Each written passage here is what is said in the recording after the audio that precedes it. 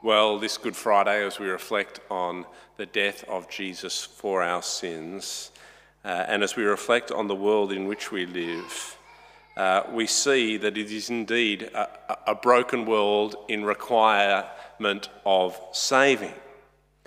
We've seen just over the last 12 months even, the cries of our world for justice.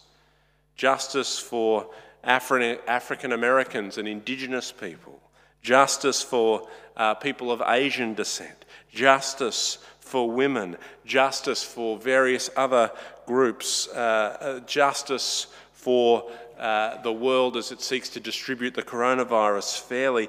Not to mention, they're just the ones that are kind of hit my highlights in the past year, but there's been a whole heap of other injustices that we as a nation and as a world haven't even noticed.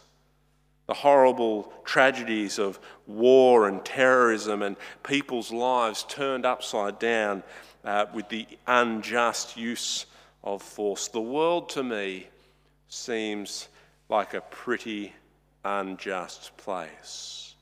And no doubt to you as well, no doubt to many of our friends and family who don't know this story of Christ's death and resurrection. But as we reflect on the injustices in our world, the question that comes to my mind, and that I think this story, this true story that we're reflecting on today of Jesus' death for our sin, is how do we get justice? It seems like we've got a few answers as we look at the happenings in our world. We protest for it. We educate about it. We engage in political activity. And we seek power in order to exert justice. And some of these things may help a little bit. But many of them will have unintended consequences, and none of them will make a perfect world, because the injustice in our world runs deep. And the story of Jesus' death on the cross that we're remembering today speaks very pertinently into this issue of injustice and justice, because the story of Good Friday in and of itself is a story of injustice and justice. For of course, as we've read the story this morning, it's clear, isn't it, that a great injustice occurred on that first Good Friday. An innocent man of low status from an ethnic minority was wrongly convicted by those with privilege and in power. There isn't much more injustice than that. We can even see that Pilate, who had some power, was actually trying to do the right thing. He wanted to release Jesus, but he was kind of ganged up on by the mob. The rule of law unable to be exercised, and a great injustice carried out. An innocent man murdered. And yet, though we know that story of the death of Jesus unjustly at the hands of the Jewish leaders and the Roman Empire, we call today a good day, Good Friday. And that's because though there was no just reason for Jesus to die, though he had done nothing to deserve it, Jesus was sent by God in order for cosmic justice to be done. Jesus was sent into this world to pay the price for sin that we could never pay. You see, ultimately, injustice springs out of sin. It is the fruit, if you like, of a sinful, broken world. And Jesus came to deal with it, to deal with sin, to deal with the sin in this world, but more particularly to deal with the sin of you and me.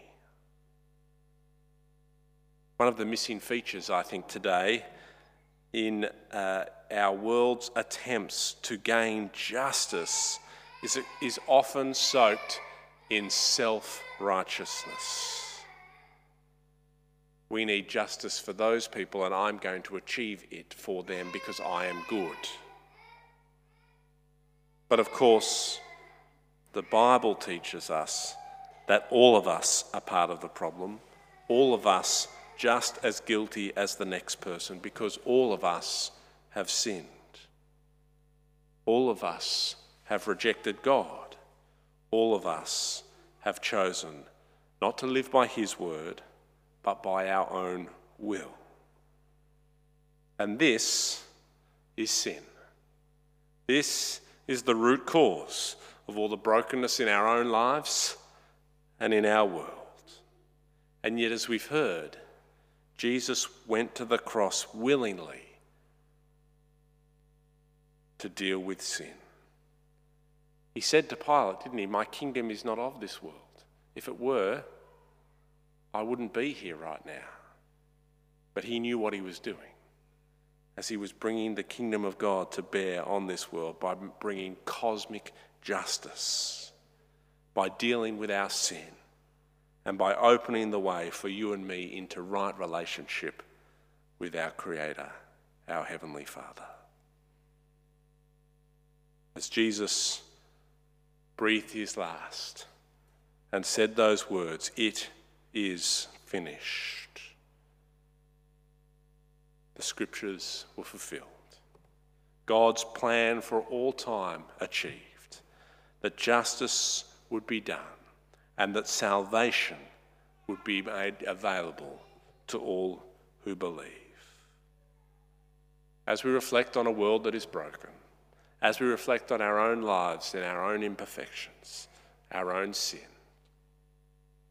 this Good Friday, remember that that story is for you. That cross was needed because of you. And that God in his great love has dealt with your sin and is inviting you today to enter into relationship with him through faith in Jesus Christ, knowing that your sin is paid for and you are now called to live a holy and different life.